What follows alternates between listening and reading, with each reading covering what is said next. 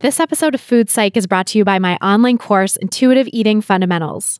If you're ready to leave diet culture behind and reclaim the life it stole from you, learn more and sign up at christyharrison.com/course. That's christyharrison.com/course. Welcome to Food Psych, a podcast about intuitive eating, health at every size, body liberation, and taking down diet culture. I'm your host, Christy Harrison, and I'm an anti-diet registered dietitian and certified intuitive eating counselor, offering online courses and programs to help people all over the world make peace with food. Join me here every week as I talk with interesting people from all walks of life about their relationships with food and their bodies. I remember I was teething, little gums bleeding, cried every evening, it was all about eating. When I became a teen, it was all about beefing. Now I'm ready for the world, trying to sink my teeth in, stacking extra. Hey there, welcome to episode 179 of Food Psych, and Happy New Year. I'm your host, Christy Harrison, and I have a touch of the holiday bronchitis right now, so please excuse my scratchy voice. I've been running around a lot, doing lots of holiday stuff, parties, and, seeing people and traveling and stuff like that, and spending time with kids who, let's be real, are germ factories, right? I mean, very cute, obviously, very fun to spend time with, but total germ factories. But I hope you've had a good holiday season yourself, although I know the holidays can be fraught when you're recovering from diet culture. And that's why today I'm bringing you this episode with Colleen Reichmann, who is a clinical psychologist, eating disorder specialist, and advocate for body liberation, fat acceptance, and health at every size. I thought this would be a great episode to kick off the new year because we talked about how to avoid falling prey to diet culture, the problem with Whole30 and other quote-unquote wellness diets, why true well-being is about so much more than food and movement, a really quick way to tell if your so-called lifestyle change is really a diet, why eating disorder diagnoses are often problematic, and so much more. It's a really great conversation, and I can't wait to share it with you in just a moment. But first, I'll answer this week's listener question, which is from a listener with the initial H who writes, "Hi, Christy. Thank you so much for your wonderful podcast. I'm in my mid-40s and want to be done with diets. It's been a long process of mourning and reprogramming everything I thought I knew about myself. Diet culture is absolutely a life thief. Here's my question. How do I get over the envy I experience at seeing others who seem to be able to manage their weight through dieting, restriction, and exercise? To be honest, the only reason I'm choosing to give up dieting is because I'm exhausted. I simply don't have the energy or desire. The lies I created and was told by our society to motivate myself no longer work. I feel weak compared to those who are able to quote-unquote manage their weight. I just listened to your episode 145, and the question you answered had to do with a woman whose mother was able to manage her weight well into her 70s. I hear that and I feel like I've failed. Help. Any words of wisdom would be so helpful." So thanks, H, for that great question. And before I answer, just my usual disclaimer that these answers and this podcast in general are for informational and educational purposes only and aren't a substitute for individual medical or mental health advice. So first of all, I want to send you a ton of compassion and above all, just reassure you that you are not a failure. It's really so understandable and so common to be exhausted and done with diets and just not to have the desire to do it anymore. And that's really your intuition talking. That's your body and mind's internal wisdom telling you that dieting just isn't worth it. It's actually way more common to be in the position you're in of having dieting and the diet mentality just stop working for you than it is to be in the position of being able to continue restricting and overexercising in the long term. So as I've shared on the podcast a lot, many studies over the years have found that intentional weight loss efforts have an incredibly high failure rate. Many studies have found that that failure rate is somewhere north of 95%. And that number first came from a 1959 study by Albert Stunkard and Mavis McLaren Hume, for all you science nerds out there, called The Results of Treatment for the O word, Obesity. And those findings were replicated and confirmed over subsequent decades. For example, in a 1979 study called Outpatient Treatments of the O word, a comparison of methodology and clinical results, and a study from the year 2000 called Can Anyone Successfully Control Their Weight? Findings of a 3-year community-based study of men and women. And a 2007 review of the scientific literature on weight loss found that on average, people regain all but a couple of pounds on diets after 5 years, and that number is actually likely to be optimistic because the studied weight loss interventions had incredibly high dropout rates, like 67%, I think is what they found in this review. And the people who dropped out of the studies, of course, were not the quote unquote successful ones, right? So that would make the results even less optimistic. So that study is called Medicare's Search for Effective O-Word Treatments. Diets are not the answer. And we'll link to all of these studies in the show notes for anyone who's interested in the science. But of course, trigger warning for all of these scientific studies and pretty much all scientific studies in general for some fat-phobic language and some calorie and weight numbers and things like that. But the bottom line is that you're in the vast majority of people for whom diets don't work for myriad reasons, which include being just exhausted by the constant vigilance that dieting requires. And so that doesn't mean that you're a failure. It means that diets are the failure and that the human body and mind just are not made to sustain weight suppression long term. We know that from these decades and decades of research, and yet somehow the diet industry and diet culture keep convincing us that we're the failure, but that's just not true. When you look at the evidence, it's much more likely that the diet is going to fail you. So remember, you do not fail the diet. You did not fail your diets. The diets failed you. And we can see from the scientific evidence that the people who are quote unquote able to lose weight and keep it off for more than 5 years are statistical unicorns, right? They're just in this tiny, tiny minority of people. And those folks tend to exhibit a lot of the same behaviors that people with anorexia do. And many quote unquote successful weight loss maintainers who started out in larger bodies may just be people with higher weight anorexia. And I certainly wouldn't wish that on anyone because anorexia has serious physical and mental health effects no matter what size body you started out in or what size you are in the throes of your eating disorder. And I discussed that in episode 178 a couple weeks ago with Erin Harrop, so I would definitely recommend checking that out. But the other thing that's really important to highlight here is that some people who seem to be controlling their weight by dieting and instrumental exercise actually are not. And what I mean by that is they would be in smaller bodies no matter what because they're genetically programmed to be in smaller bodies. But they've bought into the diet culture rhetoric that they need to be controlling their weight. And so they do all these dieting behaviors that actually have very little effect on their size, even though they've been convinced otherwise. I've seen quite a few clients for whom that was the case, and that's actually something that I've experienced myself. So I've always been in a smaller body, including as a kid and a teenager, which is why I wasn't subject to weight stigma and was allowed to remain an intuitive eater for all those years because no one put me on a diet and interfered with my intuitive relationship with food. And that's one aspect of what's known as thin privilege, which we talk about on the podcast. And thin privilege means the unearned privilege of never being told by doctors or parents or peers to lose weight, as well as the unearned privileges of being able to shop in mainstream clothing stores and fit into airplane seats and restaurant booths and all the rest, all those things that people in smaller bodies take for granted in society. Those are unearned privileges that people in smaller bodies get in diet culture, which really should be universal human rights for everybody, no matter their size. And so in that sense, thin privilege is really like male privilege or white privilege, where people with some arbitrary physical trait are given all sorts of extra benefits in society that really should be for everyone. Those benefits should be for everyone.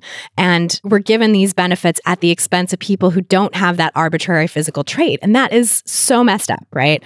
But anyway, getting back to my story. So even despite the thin privilege that I grew up with, things changed for me when I fell into dieting and disordered eating in college because I suddenly deeply believed that my food restrictions and overexercise were what was keeping me in a smaller body, and that if I let go of those behaviors, I would suddenly have a completely different body type.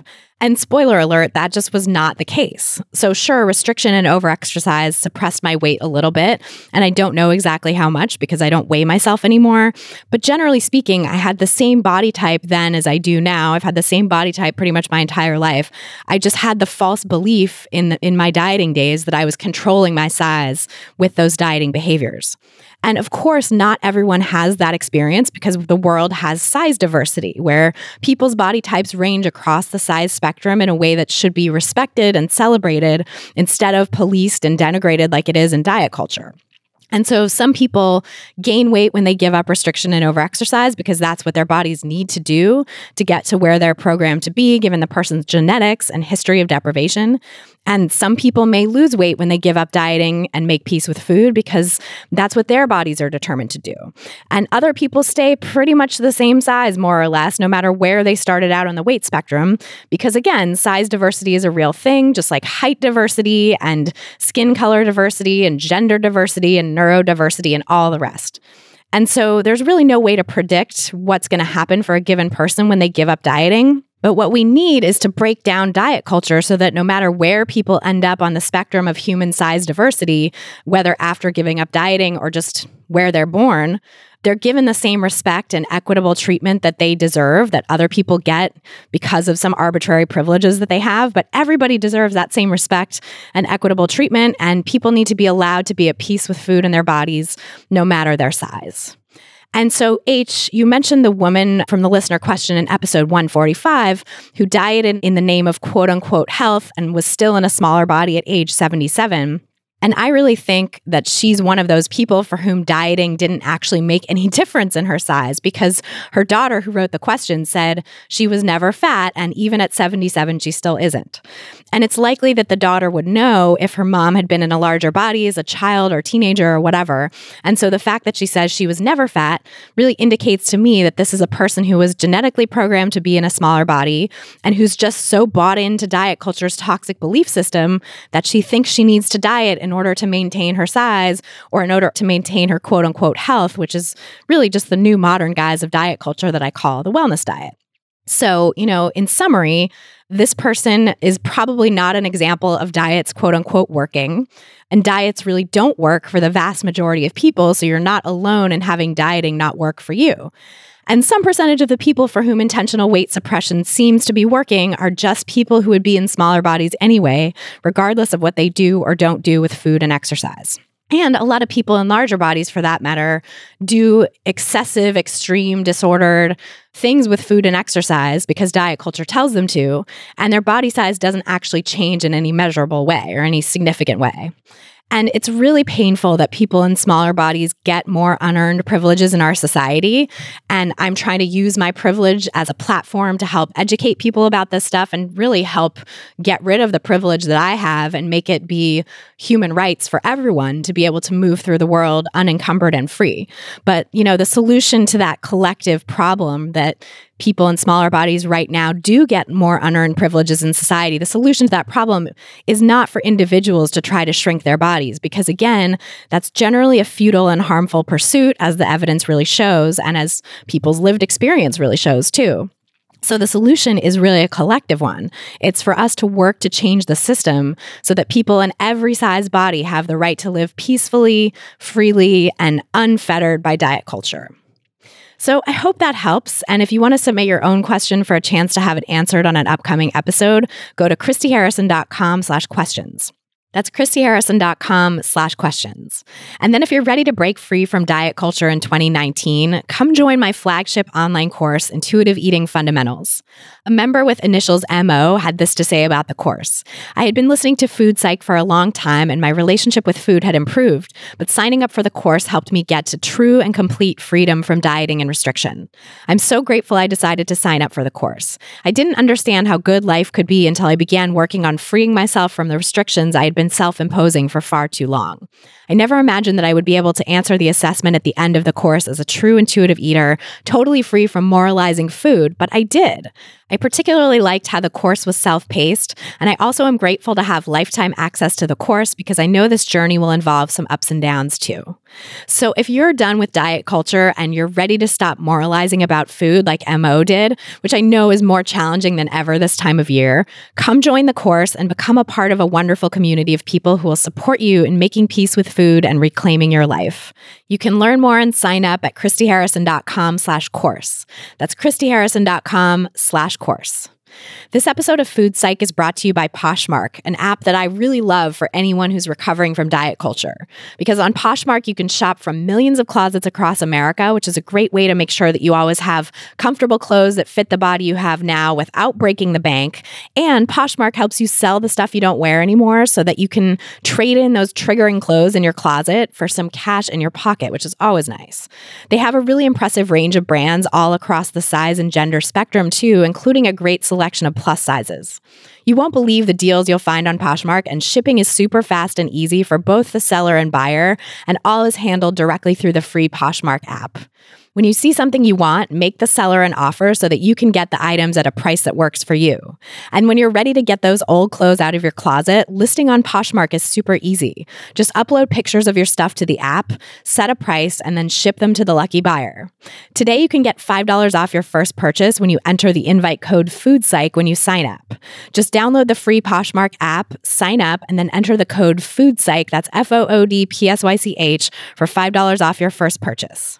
And now, without any further ado, let's go talk to Colleen Reichmann. So tell me about your relationship with food growing up.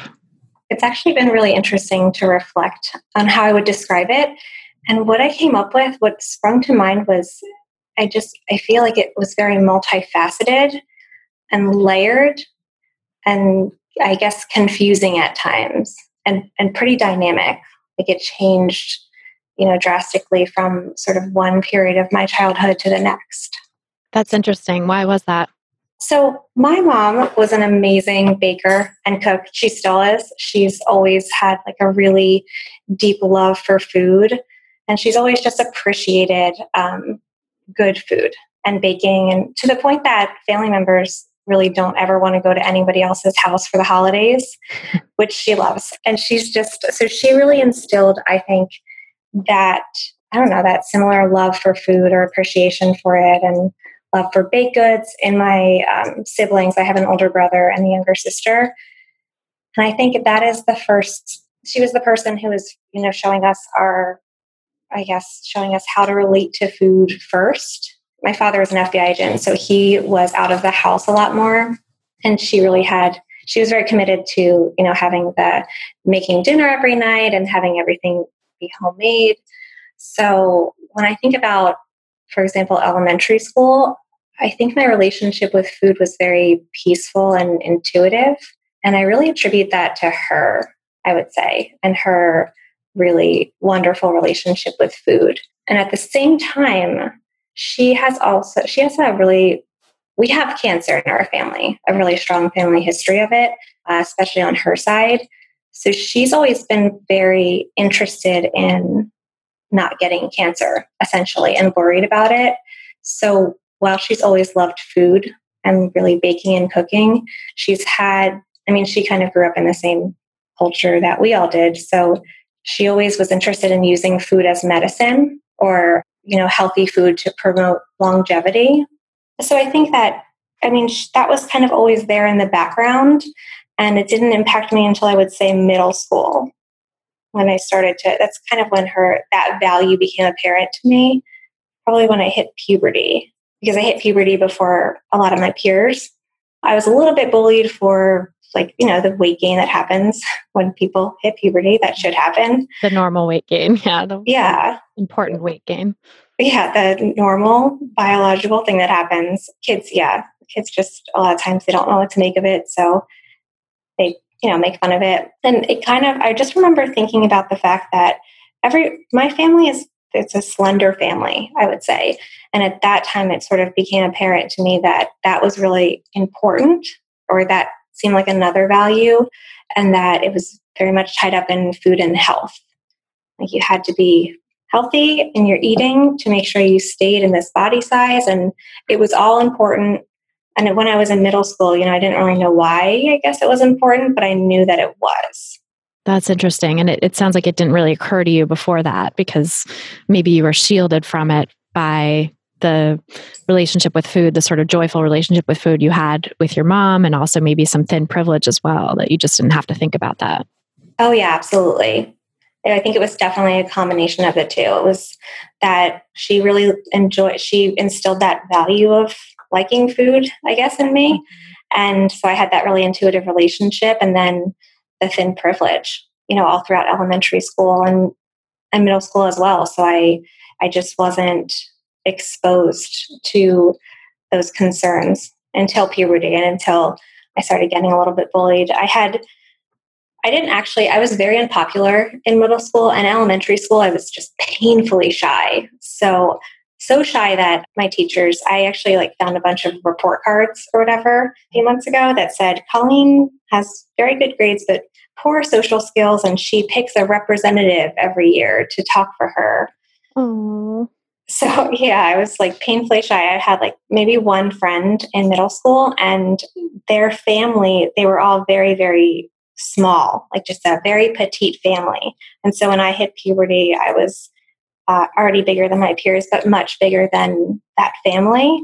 And that was my friend and my only really social outlet. So I think it just all kind of, yeah, it came together to just make me all of a sudden hyper aware of food and health and the thin ideal and all of that. So I think my relationship with food markedly changed at that point. And it's so interesting thinking about how like a focus on your weight and your size brought health and food into focus too.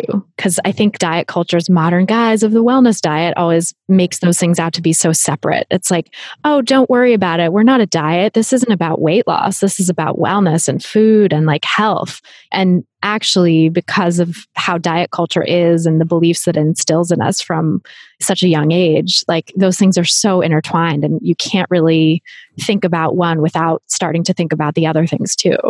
Totally. I totally agree. And it's just, that's why that makes me, I would say clean eating and wellness culture makes me the most angry of the whole diet culture chatter, because it's like such a wolf in sheep's clothing. There's such this is so you don't get cancer. Like that is a reasonable desire to not get cancer. And, so you take care of yourself. It's not about weight.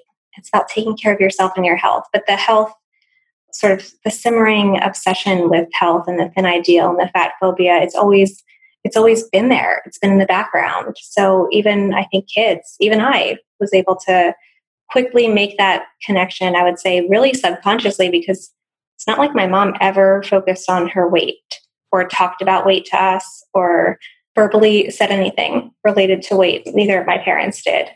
But it was just because I had been stewing in the culture for, I don't know, however many years at that time. And it's definitely there. It's so intertwined with the conversation about health. Yes, absolutely. I really identify with that too. Like I've shared on the podcast many times that I was sort of blissfully unaware, or not really unaware, but blissfully free from diet culture in my own life growing up, because I had thin privilege and economic privilege that kept me from going hungry ever. So I was able to stay an intuitive eater, and like nobody took that away from me until I was 19 or 20, and I was in college and gained a little bit of weight and decided to lose weight. Like that was my first foray into diet culture for myself. But I'd been hearing other people talk about it so much my entire life. I'd been getting all those messages and just swimming in this water that we all swim in. It was like, oh yeah, like I know exactly what this is. Because my clothes aren't fitting, now I decide that I need to lose weight. Like why did that even occur to me? Right? Like it's because of diet culture. Right. It's insidious the way that it really gets into all of our psyches, even if we're not doing anything with it at the moment. Yeah. And I mean, diet culture can package it however, with the new package of the day, today's package, I think, being wellness culture. But at the end of the day, it all comes down to that weight, like all the fear about weight gain, and thin equals healthy. And the fear mongering. I mean, it's just, like you said, it's insidious. Yeah. So where did it go from there for you then? Did you start dieting right away, or how did your journey with food unfold? I started dieting, or I guess, restricting right away around puberty. That was pretty much the start of everything, I would say, in terms of the eating disorder. I can recall that one friend that I mentioned that I had in middle school. By the end of middle school, I remember her saying to me, I guess I just became so quickly immersed in and fearful of the weight I had gained that I remember one afternoon she said, I'm not going to reassure you that you're not fat anymore. Like, I'm really tired of having to do that. You talk about it all the time. So my sense is, and I don't really think I realized it, but that I got pretty obsessed pretty quickly and super fearful. And then on top of what was happening, the other thing in terms of my household, because my parents were pretty health conscious, when we were feeling upset or sad, exercise was oftentimes the first thing that was mentioned as like, that's how you feel better. Like, just go exercise. So I was feeling pretty bad around this time, and my mood was just very unstable as I hit puberty anyway. I was having to leave the classroom a lot because I was just breaking down into tears. And it was just a really difficult time in my life. I had no idea really what was going on, but that was when I first started. My parents were trying to be helpful and they told me to exercise, so that that just kind of got roped into all of it at that point. So I started exercising for compensation essentially. And then, restricting and trying different diets and just being very careful with eating choices. And I would say obsessive. And it sort of stayed that way all throughout high school. I just really, really restricted, kind of like bounced between different behaviors without being caught, so to speak. It sort of just flew under the radar. But my relationship with food throughout high school was very fraught. It's really, compared to like elementary school, it's a stark difference.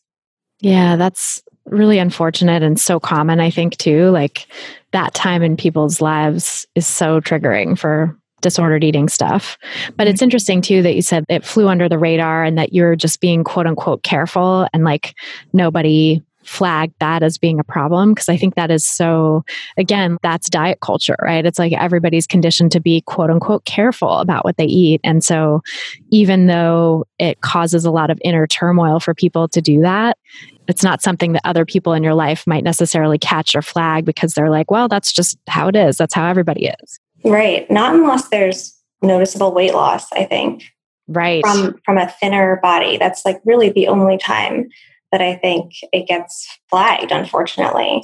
I know that's the weight bias that's baked in too. I've been starting to think about lately and talk about the fact that like, I think eating disorder diagnoses are problematic in a lot of ways. Like, I mean, they're certainly helpful for things like insurance purposes and treatment and, maybe a sense of validation too, that someone, I mean, I think it can go both ways, that validation. There's like the validation of like, oh, I'm finally sick enough, quote unquote. And that's like the eating disorder needing to be validated, which is a problem. But then there's also the sense of just like the human being validated, like, oh, finally somebody sees me, that I've been struggling with this for so many years and like nobody has said anything about it. And now I'm recognized that like there is actually a problem and that's explaining what's going on for me. But like, I think the idea of barring that piece of like the validation and the help that it can give for people in treatment or insurance purposes, I think like the labels of eating disorders are actually kind of a way for diet culture to like absolve itself of any guilt, because it's like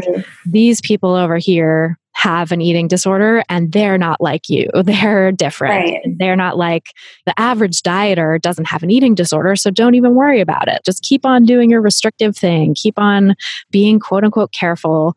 And instead of seeing that like, no, it's all of a piece, that these people who are getting diagnosed might just have some constellation of factors that made them happen to get a diagnosis, not even necessarily that they're doing it more severely or that the behaviors are impacting their life any more than someone who's just like quote unquote careful or dieting. They might have thin privilege and have lost a lot of weight quickly, like you said, where it's like someone recognized it or whatever. There's all kinds of different things that might make someone get a diagnosis rather than someone else.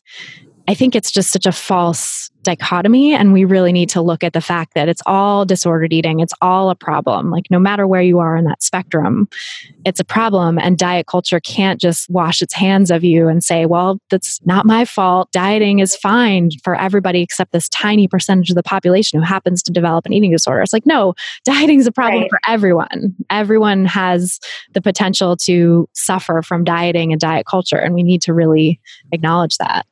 I so agree with everything. I'm like nodding my head along with you as you're talking, because it's just, I mean, the eating disorder diagnoses, in my opinion, yes, there is the managed care aspect, which, oh my God, that's an entire rant or podcast episode on its own. What's going on with managed care. And I do think the validation piece, I've seen a lot of people say that's important, but I just think there's so many reasons why the eating disorder, like the specific diagnoses, are not helpful. And I hear a lot of professionals talking about the quote unquote anorexia competition that you see on, for example, inpatient units, or just, I guess, in the recovery community. Anorexia is seen as the eating disorder to strive for. But I just don't think we can pathologize that, because it's reinforced by it's not an eating disordered mindset to strive for that diagnosis. It's a societal mindset.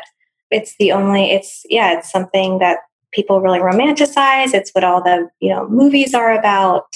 It's what gets covered. It's what gets, by insurance. It's what gets noticed. It's what gets people that, the feeling of being quote unquote sick enough. And then there's the whole issue of atypical anorexia, which boggles my mind because it's essentially I think it's just our weight bias, like in effect, because I believe that atypical anorexia, if we're going to use that term, is the individuals, the small subset of the population of people who have eating disorders, who lose an incredible amount of weight and are, essentially emaciated. I think that's probably atypical anorexia.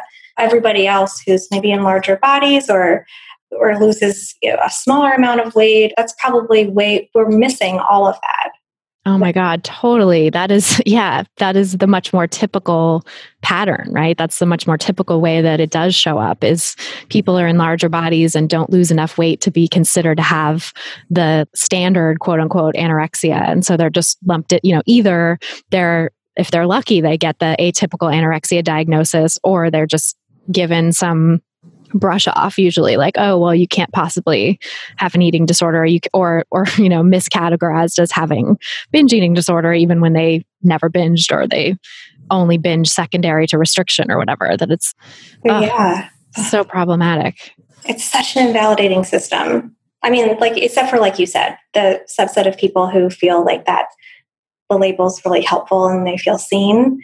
But I think the rest of the time, it's so invalidating, and it's just also just like the behavior cutoffs kind of make me, cringe at times, because it's like, who got together and said 2 times a week of this behavior is clinical, 1 time a week, or, 1 time every other week, that's not clinical. That's not, upsetting or distressing enough. Yeah, as though it wasn't upsetting and distressing to be doing those behaviors at all. Right. It's especially the compensatory behaviors, which, it's like bulimic behaviors. Nobody's meant to do that. The compensatory part of it, nobody's meant to do that. And that's actually very dangerous, even if you're doing it once a week or at all. So, right. Yeah. And even if it's not medically dangerous right now for whatever reason, or you're not medically whatever, it's still emotionally dangerous. Mm-hmm. It's just a distressing thing to participate in. So that's why I like to say to people that I don't really give a shit what you're diagnosed. I mean, I care for managed care, of course. And essentially, if you care a lot, then let's talk about it. But if you don't have a diagnosis, that's not really what's important. Yeah, that's so important for therapists to be to have that position, because I think it makes it so much safer for someone to come to you seeking treatment for disordered eating, whatever they think that, it's like they could think, maybe I have an eating disorder, maybe I'm just kind of weird about food, but let me get some help for this.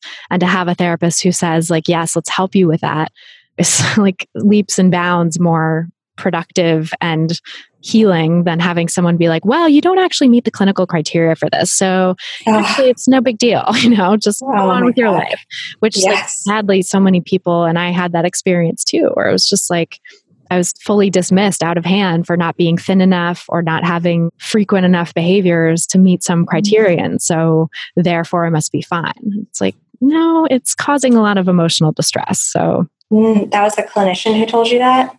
Yeah, a couple clinicians. I had the first one that I opened up to about it because, again, it was I was 20 when I first really descended into the eating disorder. And I started to recognize that I was having a problem because so many people, it's the restricting wasn't a problem until I started binging. And then I was oh my God, I'm out of control, And what I wanted at the time in my disordered mindset was, of course, to just be able to stop the binging and keep the restricting, which is not possible.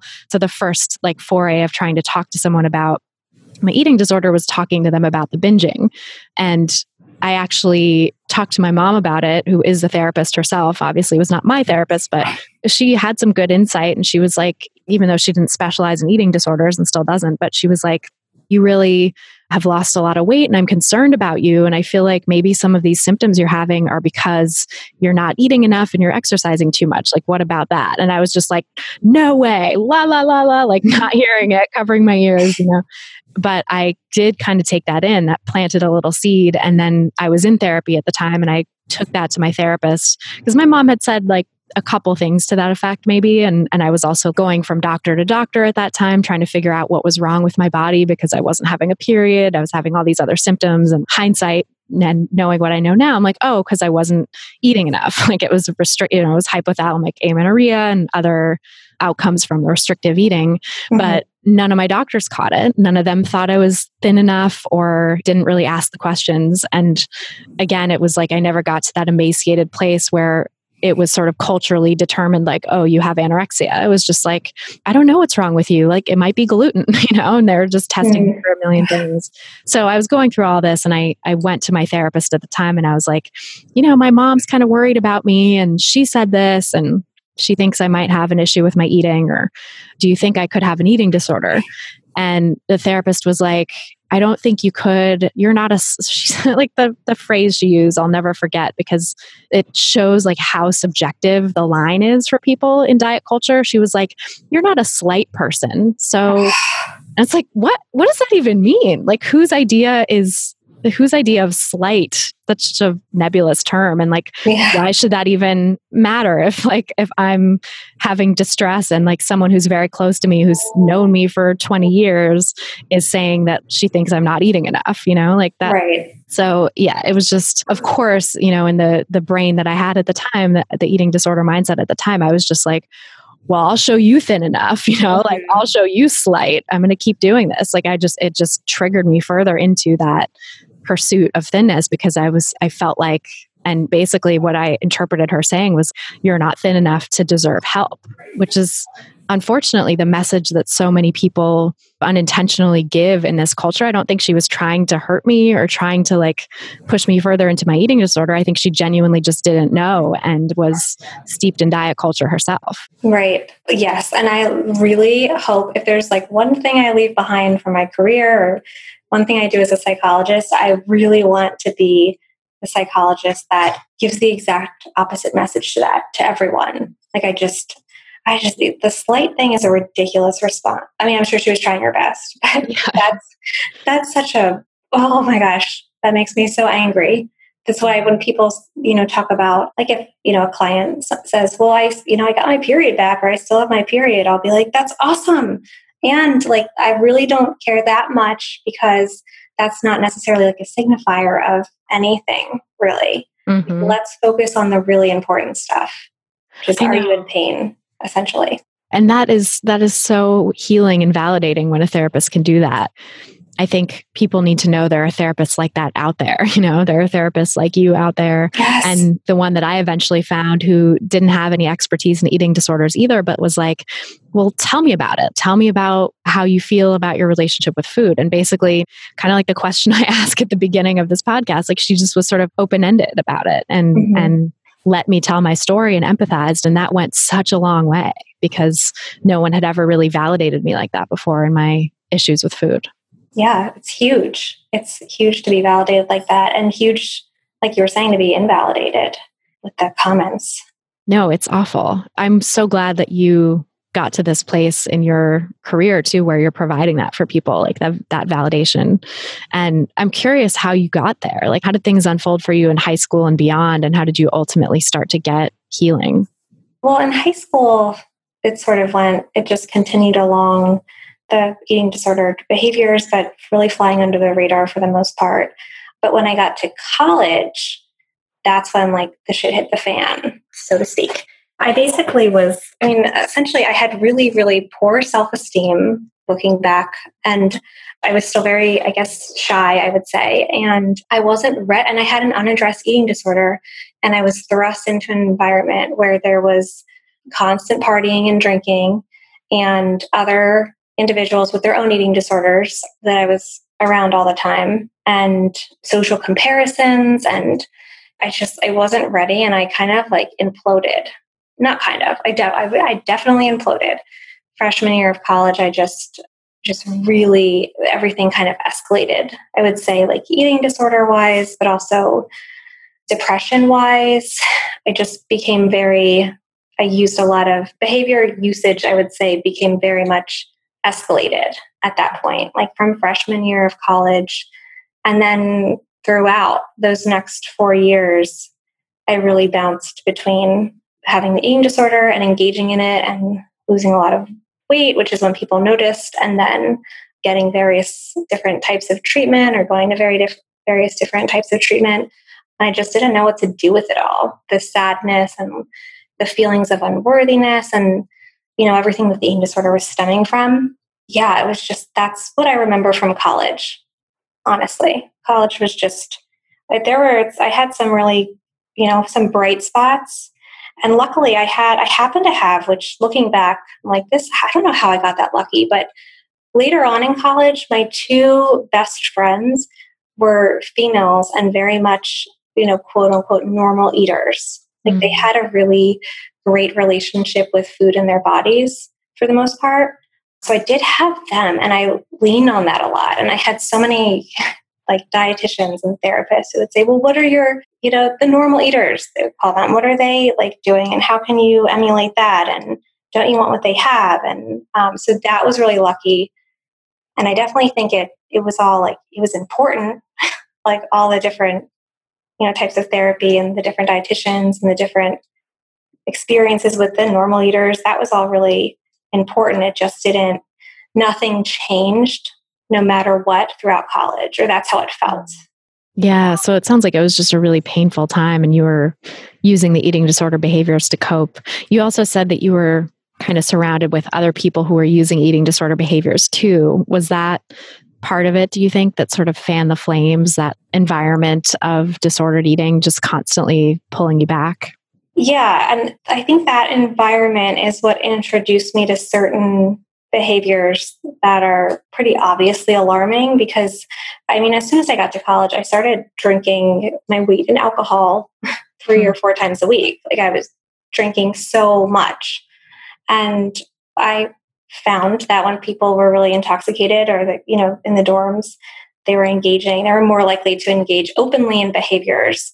And so it sort of just, I wasn't taught really because I knew about behaviors, but it sort of just opened my eyes to, I felt like, well, it's kind of, essentially it's normal. Like it's not something to be super worried about because look at all the people who are also using these behaviors and they don't have to go to treatment. Like they're okay. Yeah, it totally normalized them. Yeah. Really unfortunate and sad. And I think I've seen a number of clients who were in college or just graduated college in an environment like that, where it just kind of kept them stuck and kept them falling back into those behaviors because it was so easy and so normalized. And like for a dietitian and a therapist and, whatever sort of treatment team these folks were engaging with to say, well, that's disordered eating, that's not normal. It sort of went in one ear and out the other sometimes because they were so steeped in this world where that was normal and that was seen as okay. And like if they weren't participating in it or part of like the drinking culture or even sometimes a part of the restricting culture, then they felt left out or like they had sort of no place in that social milieu anymore. Yeah, it's almost like a weird, like messed up way to bond with people, with oftentimes, I guess, other women. I remember one of the sorority houses had eat, drink, and be merry or something, like that phrase painted on the wall, but they crossed over eat. But that wasn't questioned. And I don't remember being like, oh my God, that is that is so detrimental to our mental health. I just remember like it was normalized. That is so fascinating that I think sororities are such hotbeds of disordered eating too. It seems to be so normalized there where people will like actively teach each other disordered behaviors or like that sort of tongue in cheek way of being like, oh no, we don't eat, Like, so toxic. It's so toxic. And it's still, I wonder if it's a little bit different now, maybe because of like we were talking about the wellness diet, like it's probably, I don't know that would be in a sorority house now, like just the eat crossed out because it's so blatant. But I'm sure that there are still hotbeds for eating disorders and disordered eating. And it's probably just under a totally different guise of take care of ourselves and try we were eating paleo this week, or probably something more along those lines. Right. Or like we're cleansing and detoxing or whatever. Mm-hmm. Mm-hmm. Yeah. Cutting out all kinds of foods, which is just the same thing under a different label. It's like now it flies under the label of wellness, but yeah, it's the same shit. Right. It's exactly the same. Just, yeah, twisted. So did you fall into the wellness diet stuff in college at all, or was it more just the straight up restrictive stuff?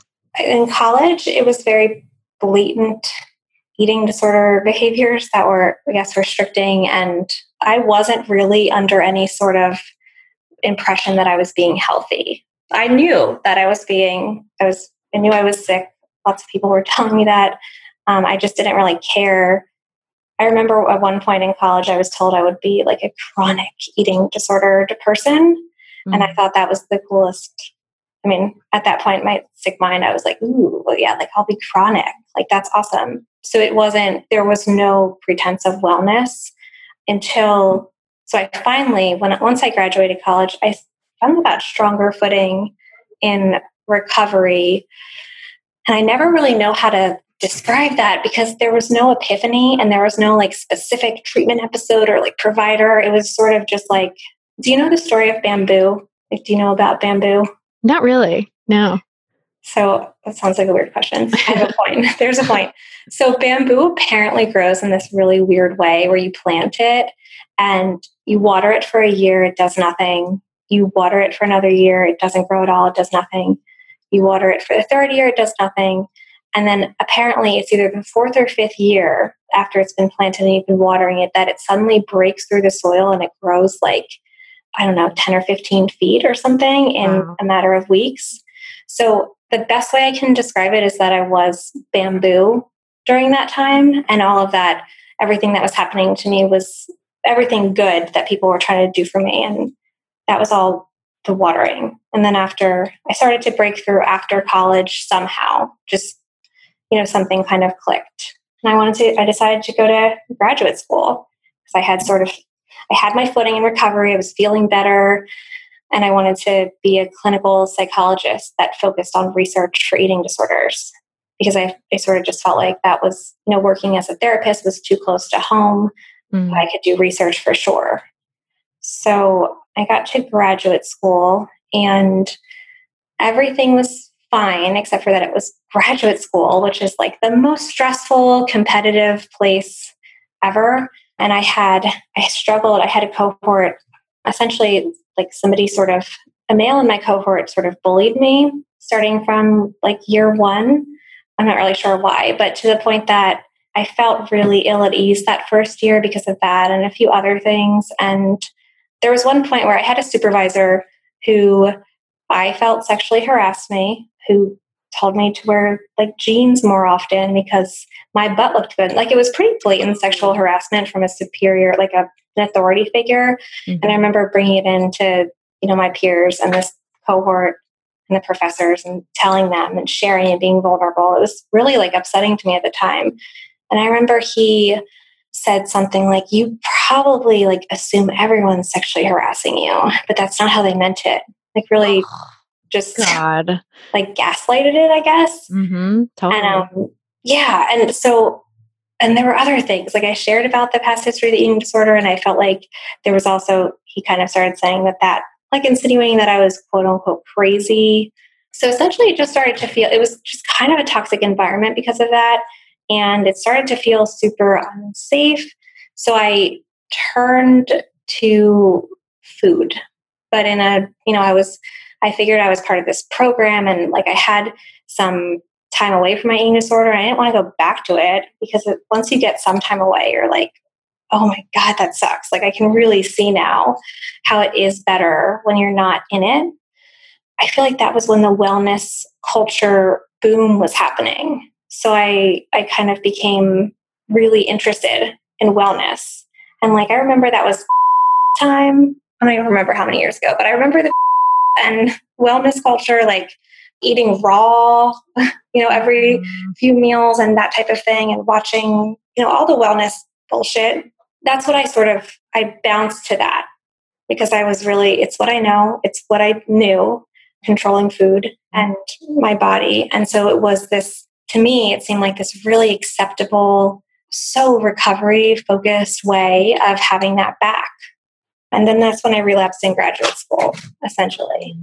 Yeah, it makes so much sense. I mean, it is so normalized that wellness culture is held out as like, well, this is healthy. This is the way to take care of yourself. It's like held out as self-care.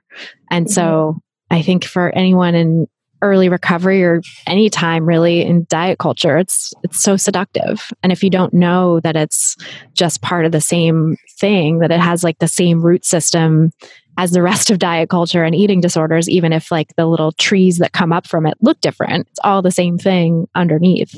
But yeah, I think it's hard to tell that. And so it's easy to just get sucked right into it. Yeah, that's why I'm just so passionate about speaking out against wellness culture, probably to my own detriment sometimes. I'm probably a little too passionate because that's the part of my, I guess, own narrative that makes me a bit angriest, because I really do feel like I got like bamboozled by this whole wellness thing. Like I had strong footing. I was doing better. I mean, who's to argue that I wouldn't have just relapsed back to old behaviors anyway, because I was seeking safety at that time. But the wellness, like it was just so provocative. And so maybe I had an inkling somewhere that something wasn't, that cutting X, Y, and Z out and then moving or exercising like these amount of days, maybe I had an inkling that was sort of dangerous for me at that point. But I also it was so like alluring and convincing. I was like, this is an eating disorder. And I hadn't even, the term orthorexia wasn't even on the radar, I don't think at that time. So I was like, there's no eating, and if I'm not losing weight, all is well, folks. Like I'm okay, And all was not well, obviously, because it definitely turned into one of the harder, I think, relapses to like dig myself out of, because it took a lot of coming to terms with how deeply unhealthy everything was that I was doing, and that I was like, desperately trying to convince everyone that was so healthy. And I remember like writing having like a blog and in graduate school about like raw food or something. So I was really committed to this idea, and it slowly took over again. And it took a lot of like digging myself out, and like I said, more almost complicated, confusing digging myself out. So and all I've seen since then is this whole movement getting more and more strong, like the clean eating movement, keto, paleo, and Whole30. Oh, Whole30. Which, as people are hearing this, is probably going to be in full swing because this is coming out in January. So that's like, it's going to be the heyday of it, I'm sure. Don't do the Whole30. I want to put that out there. Please don't do the Whole30. It has such like it. I think it was Alan Levinowitz on your show was talking about the side effects that aren't talked about with these wellness. They're not called diets anymore, but these food. I don't even know what you call them, like regimens. There's side effects that are, deeply disturbing. That they're never mentioned. It's almost like prescribing a medication, but a potential side effect of the Whole30, a highly potential one, is becoming really obsessed with, foods and distressed and guilty when you do end up eating certain foods. And it's a high risk diet. So well said. And it is a diet too. Like, I think that's the other thing, that it masquerades as not a diet. It's like, oh, this is about tuning into your body and connecting with the foods that make you feel good or don't make you feel good so that you can empower yourself. It's all this like empowerment rhetoric. And the person who started it, Melissa Hartwig, one of the two founders of it, has herself admitted to having struggled with, I can't remember if it was, she said, a full-blown eating disorder or just like eating issues or what exactly it was. But I feel like so many people in this wellness culture, sort of helming the wellness diet in this day and age, do have their own history of struggling with food and body image in some way. And they hold their wellness diet thing up as like, this is the way that I recovered, or this is the way to food freedom. Even the term food freedom is very much wrapped up in Whole30 rhetoric. Yes. So insidious. Oh my gosh. Yeah, I totally forgot. Yeah, that's like, if you search food freedom book, I think that's one of the first ones that comes up. And that's like so terrifying, because it's just the complete opposite, masquerading as food freedom. And it's, like I said, it's just so alluring. Like, I don't blame people at all I know. wanting to try it or having tried it.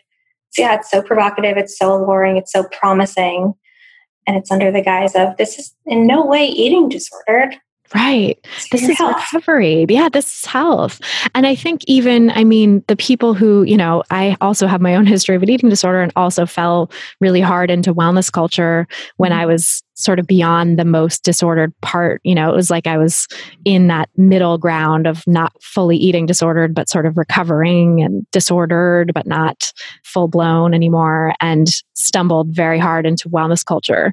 And I see how tempting it is too, and how easy it is to say, well, I'm not restricting like I was before. I'm not using behaviors like I was before. So this is good for me. This is the path to freedom. And I think the founders of these diets are, that call themselves plans and protocols and lifestyle changes and templates, and, they call themselves not a diet, but they're actually a diet. But the founders of these things, a lot of them having struggled with their own issues, I think are in that middle ground place of, they haven't really stepped outside of diet culture. They did recover from the obvious eating disorder behaviors, but then went right into this other disordered set of behaviors that is orthorexia, without really knowing that it was, or without knowing what that was, or having help, that consistent support of people who could say, actually, you're kind of doing the same thing that you were before with food, only now it's taking this form, only now it's under this guise. And that, I think that's really dangerous, both for the followers of those diets and also for the people, the proponents of them themselves, even though they're making millions of dollars, good for them, but also they're harming themselves. They're keeping themselves stuck in pseudo recovery. And you said that you had a blog, a raw food blog, while you were struggling. And I know so many people do that sort of thing, where they build up a brand around their disorder, around their orthorexia. And then it's incredibly hard when they actually want to break out of that and are ready to recover.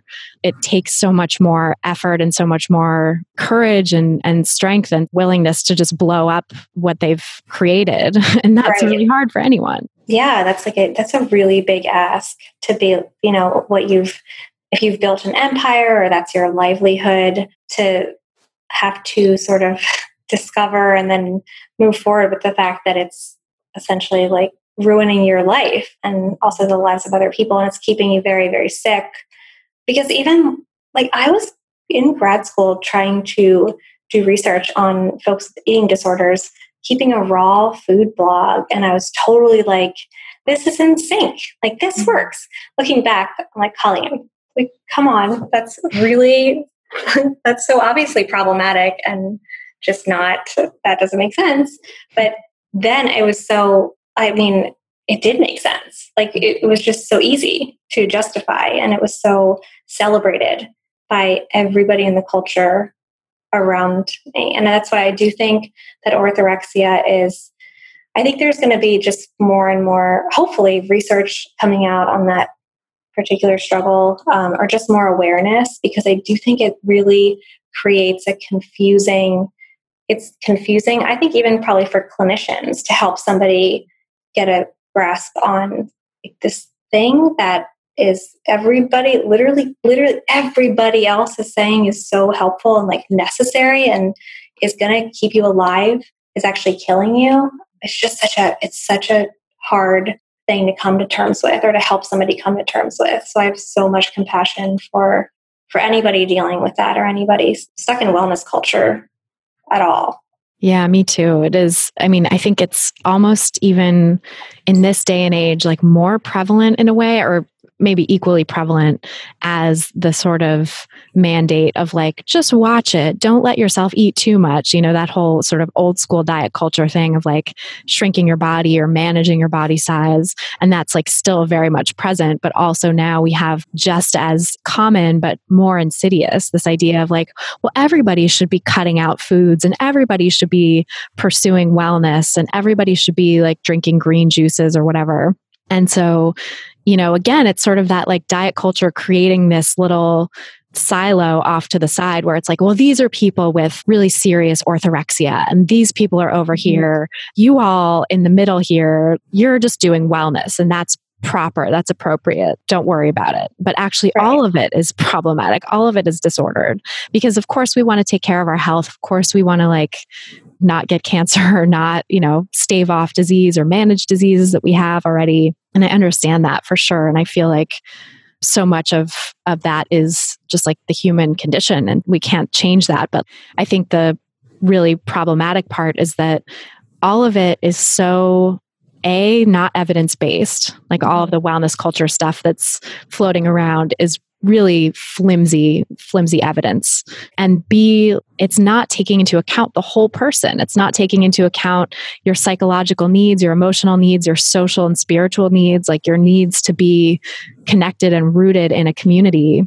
And how that actually has such a huge bearing on both physical and mental health over and above food. And that in fact, there is research showing things like internalized weight stigma have a greater effect on people's health than the food they eat. And stress has a greater effect on people's health than the food they eat. And if they're stressing about their food, they're actually increasing their stress levels overall and putting themselves at greater risk. And so I think that's just all so missing from the dialogue. And so we get this very natural human impulse to take care of ourselves and preserve our time on this planet and extend our lives or whatever in the way that we all are sort of motivated to do. But then there's these bullshit ways that are being sold to us that don't actually accomplish what they say they're going to accomplish. And also just fan the flames of like, you're supposed to be pursuing ever more perfection, quote unquote, in your diet. It's just this rat race that of course ultimately detracts from the quality of our time on the planet. Right. And it's like genius marketing. Like everything you just said, I was thinking that's so genius on their part because you're literally capitalizing on people, not saying everybody who's involved in like making diet products or wellness products are evil, but the industry is literally capitalizing on people's fear of death, essentially. Like that's very genius because it makes a lot of sense to be, like you said, it makes sense to be afraid of cancer. And the ironic part about the whole my family and cancer is my mom, who was so careful all those years and really invested and health was a value and everything. She got breast cancer 4 years ago. She was diagnosed. And when she was going through chemo, dietitians were telling her to essentially eat a Whole30-esque diet, which blew my mind because it's almost just reminded me of diet culture in general, how diet culture is like, oh, diet and like stop eating as much or whatever and you'll lose weight. And then when you don't, they like, again, bamboozle you and they're like, well, you gained weight, but that's not our fault. You just have to try harder. So that's on you. That's not us. Yeah. And with her, it was like the messages I guess she had internalized were don't eat, X, Y, and Z and you won't get cancer. And then when she did, some of the medical field was like, well, nice try. I guess it didn't work. So try harder to heal the cancer. Like it was so, I remember I went into the Health in Every Size Facebook group at that time and said, can anyone help me? Because these dietitians are recommending that my mom is going through chemo, should do like the Whole30. And one of the dietitians in that group said, perhaps the medical field shouldn't be encouraging people going through chemotherapy with their already limited psychological and physical and emotional resources to be pouring all their time and energy into controlling their food. Like it just sort of makes sense and not do that. But that was what was happening. So that almost reminds me of a little microcosm of the bigger picture, the whole cancer, cutting out sugar because of cancer. Yeah, that's fascinating. That's really upsetting. And I'm so sorry your mom has had to go through that. And I think it's such a good example of how you can't stave off disease. There's maybe certain small things that you can do, but the sweeping claims of diet culture and wellness culture that if you do this, you'll cure cancer or prevent cancer or whatever it is, are just not true. And the people who are the high profile people who have books about things to cure cancer with, or some protocol that you use to cure whatever chronic disease you have, either they're just blatantly lying, which there have been cases of, there's that high profile example, I forget the person, but who said that she cured herself of cancer with some sort of wellnessy pursuit and then was found to like never have had cancer in the first place, I think. And which is just terrible. And then there's people who will pass away from cancer because maybe it's a slower process and they're doing things that they think are working, quote unquote. And then actually what they really needed was chemotherapy and they didn't get it. There's that piece too. And then there's also the people who just capitalize on that fear where they're selling something as they're this doctor who treats cancer or they treat whatever disease, and they're cherry picking from the research of like very tiny studies or short-term studies showing that in a lab or in a 6-week study, XYZ food seems to have anti-cancer effects or something, and extrapolating a whole diet from that. And that is so irresponsible because it's not based on legit science, and it's also leading people to believe in miracle cures when no such thing actually exists. Right. And capitalizing off of the terror that people feel when they're really sick or they've just been given this diagnosis. It's so obviously enticing and like wonderful to hear someone say, actually, you can heal yourself with food. Like you don't have to go through this whole shitty ordeal with chemotherapy. Why would you do that? Mm-hmm. You would, I mean, it's just so, it's so understanding why it's so enticing, but incredibly dangerous. And my mom she went through the chemo and she got double mastectomy. So she was a rock star, and she's now like pretty angry about the sugar advice that she was given. So she's always in like chat rooms, I guess, like breast cancer awareness chat rooms, if there are such things. And she kind of like tries to speak out against, I guess there's just a lot of people who talk about, well, I read, such and such article or I'm following this blog where she's, opting out of chemotherapy and just using this supplement and this way of eating instead. And she's really passionate about being like, get chemo, like please get the treatment. This is not what it seems like. And it's a mirror. If it looks too good or sounds too good to be true, then it is. So she's very involved in all of that at this point.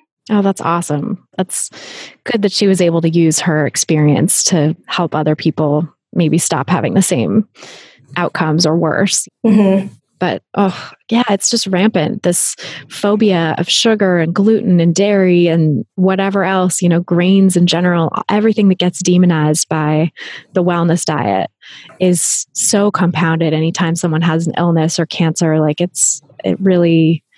I get it, like that people feel desperate for something to try and to do. And there's so many people out there who like credit food or eliminating foods with curing their cancer or other diseases. Meanwhile, not giving credit to things like chemotherapy and Western medicine that they were also taking, So I think that's kind of an interesting thing too, is people are so quick to jump to giving food or eliminating food the credit rather than looking at the whole picture.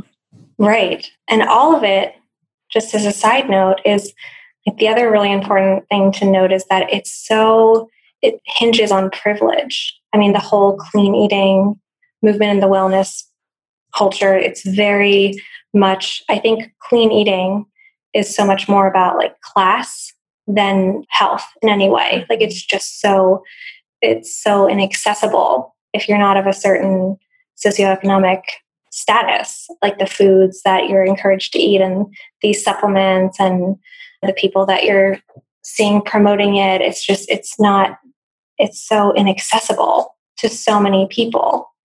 And that's totally a real problem. Like we should not be promoting the epitome of health, which doesn't have to be a value anyway, but we shouldn't be, really, is it helpful to be promoting the way to health is a way that only a small subset of the population can actually afford. Like it's just absurd. The mortgage like receipts from Whole Foods. Oh, I know. It's crazy. It's absurd. It's ridiculous. And I think that also is like another clue as to how intertwined wellness culture is with diet culture and why the wellness diet is just the new guise of diet culture. Because to me, like the whole diet culture as a system of beliefs, one of the hallmarks of it, one of the core beliefs of diet culture is that there is a certain way to health or a certain picture of health that is, it's an oppressive picture of health, basically. It's like white, able-bodied, thin, cisgender, like young, all of this stuff, right? And that's held up as the epitome of health that then everybody else is supposed to aspire to. And if you don't attain that idea of health, then you're stigmatized. That is such a part of diet culture's core belief system. And going back to the 1800s, when diet culture first emerged, there was like racist roots and sexist and misogynist roots within diet culture and homophobic. It was like all there from the start.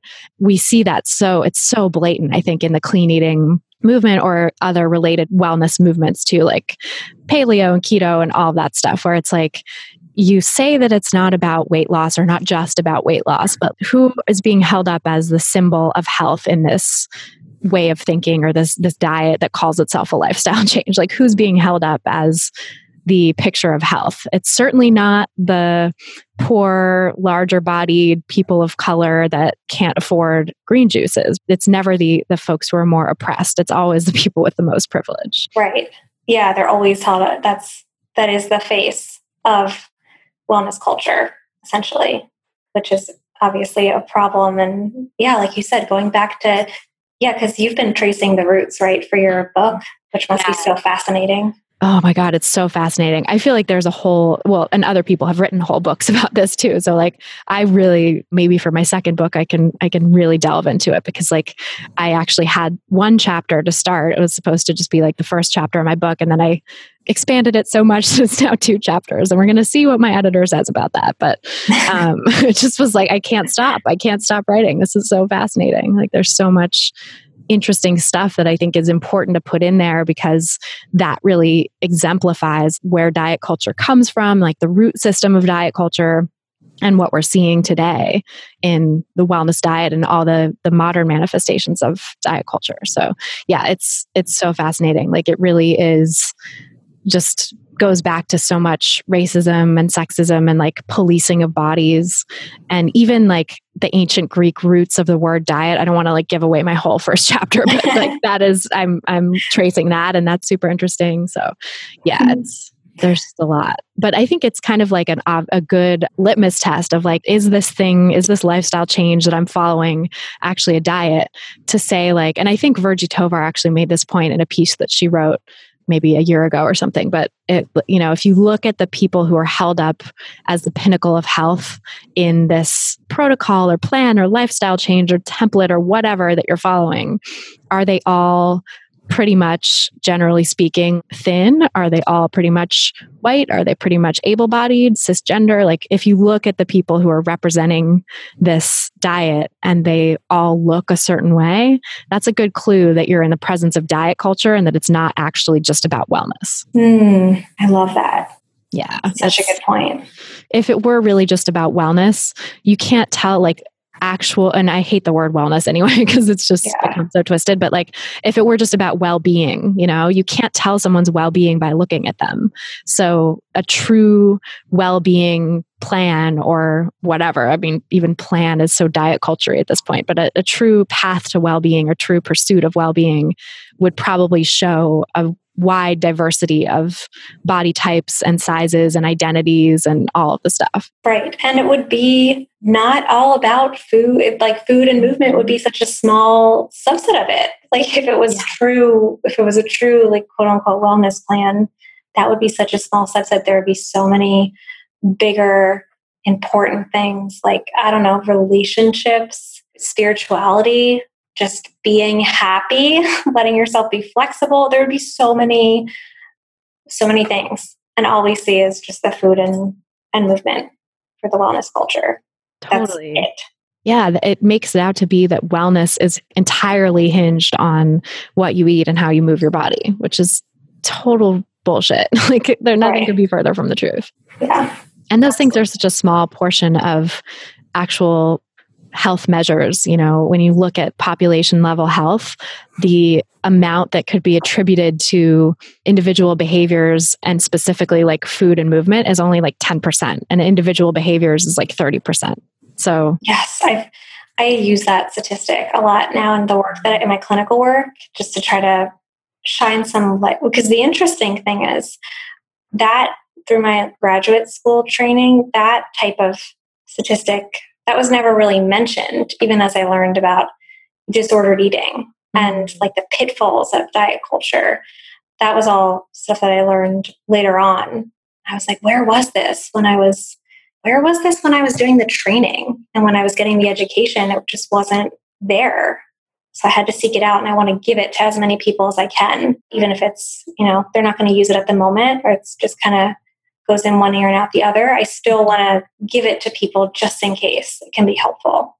Yeah, no, I think that's a great seed to plant, because eventually maybe it'll germinate.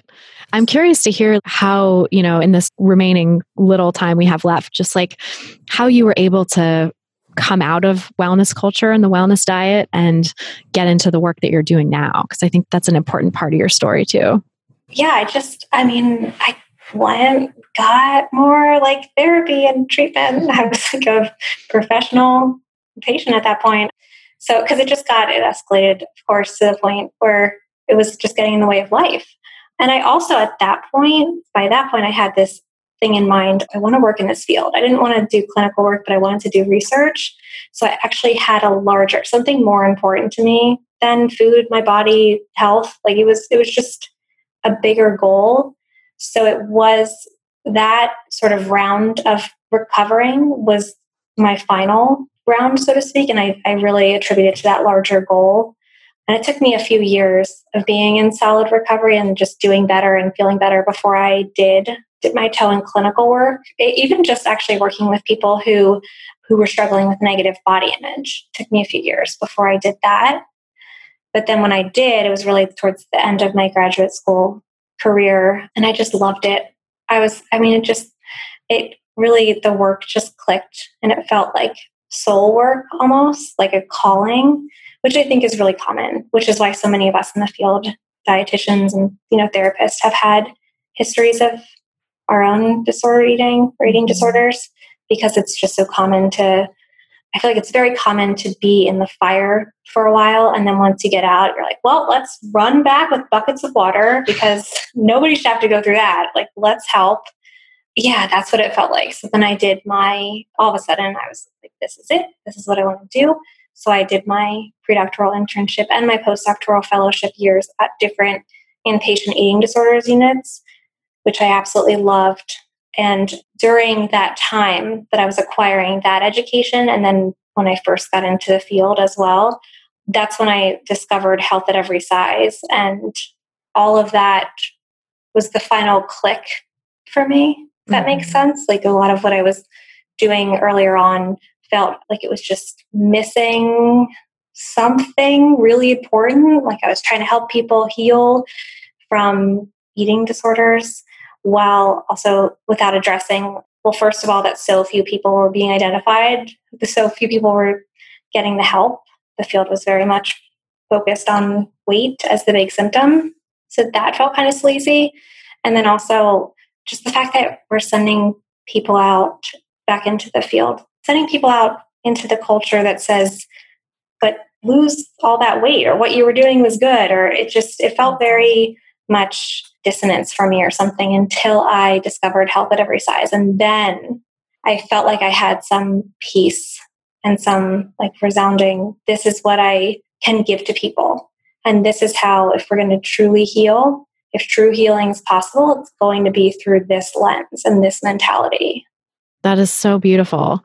I feel very similar, actually, that, it wasn't until I discovered health at every size, also through eating disorder conferences and trainings and stuff, that I was like, oh yeah, this is how you recover. This is the way to be totally outside of the system that created the disorder in the first place. Right. Because it does feel there is something kind of sleazy about it, where you're like, yeah, okay, recover to this point, but don't go above a certain weight, and you should always be managing your weight or whatever. It's just icky, and it very much contradicts what the supposed principle of recovery should be about. It does. And I remember helping an art therapist once do the body tracing earlier on.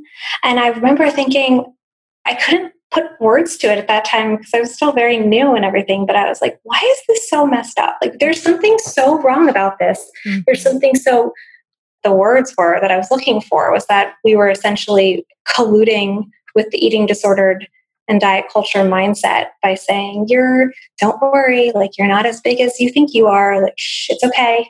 It's okay. We were really colluding with it. And then when I, discovered health at every size, I think that gave me the language and the understanding to then address those things and say, I'm not going to do this. Like, I need to, join this group of people that's really looking at it through this lens. And that really does feel like if there's an MVP player of all the eating disorder recovery stuff, it's health at every size. Oh, yes.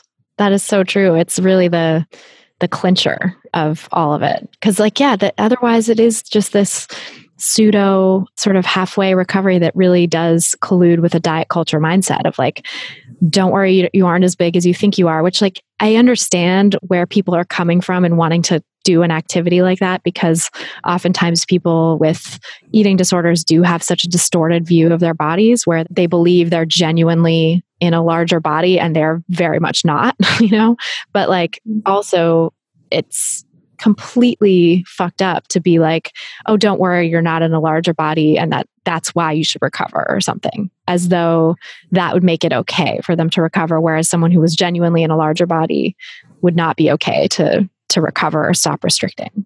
Right. And any time we're assuring someone that they're not that big or that they don't weigh that much, even as like professionals in eating disorder treatment, I feel like anytime we're doing that, we're profiting off of fat phobia or we're encouraging somebody to profit off of it.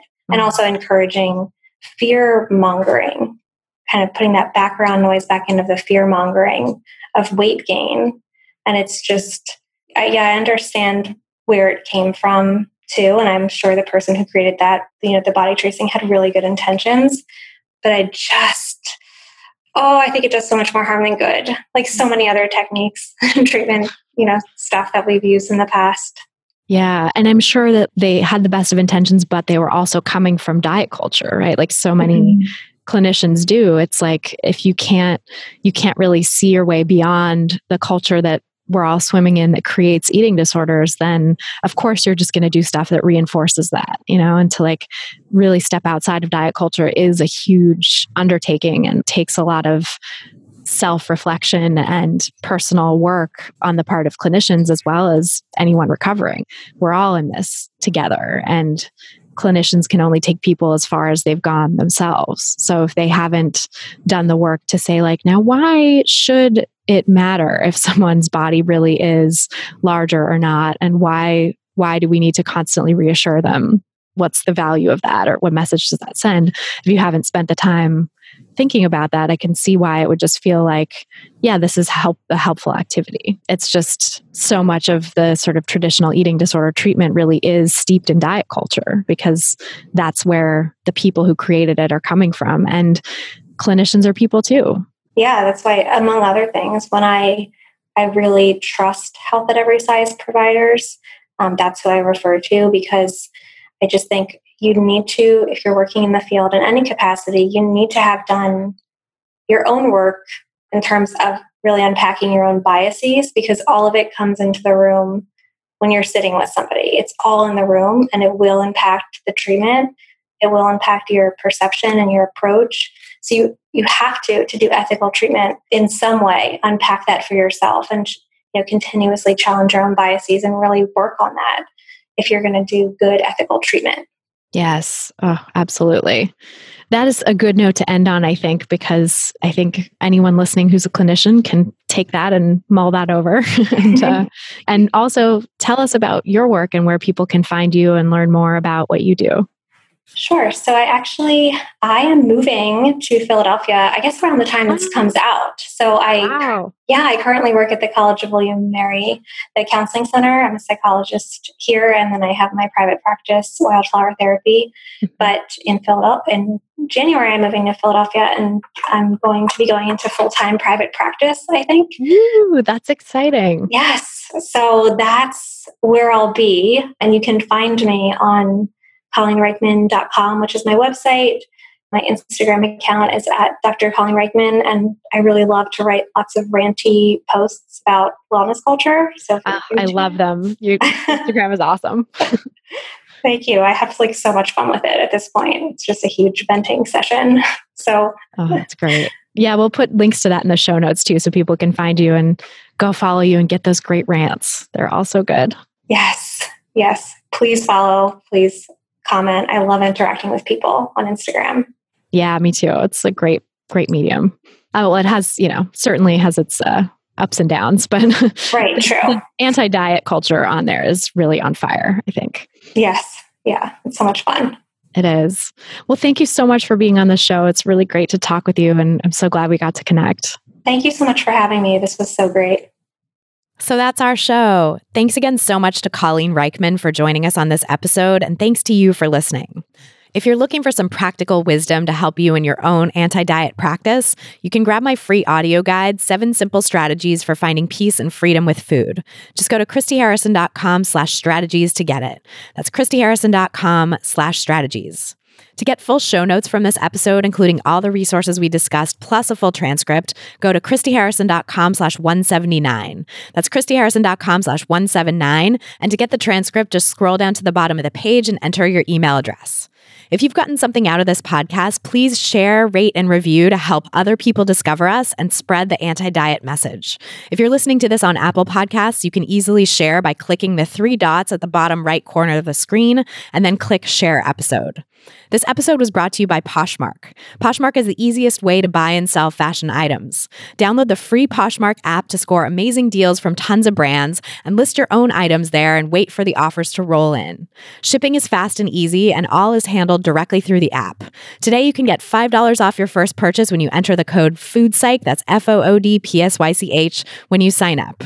A big thanks, as always, to our editor and engineer, Mike Lalonde, and to my team at Food Psych Programs, including our community and content associate, Vinci Chue, our administrative assistant, Julianne Watasik, and our transcript assistant, Kiara McClellan, for helping me out with all the moving parts that go into creating this show for you every week. Our album art was photographed by Abby Moore Photography and designed by Meredith Noble. And the music you're hearing behind me now is by a band called AWOL, and the track is called Food, used under the Creative Commons license. Thanks again for listening, and until next time, stay psyched. Stupid or scared, no work in the kitchen now. Who put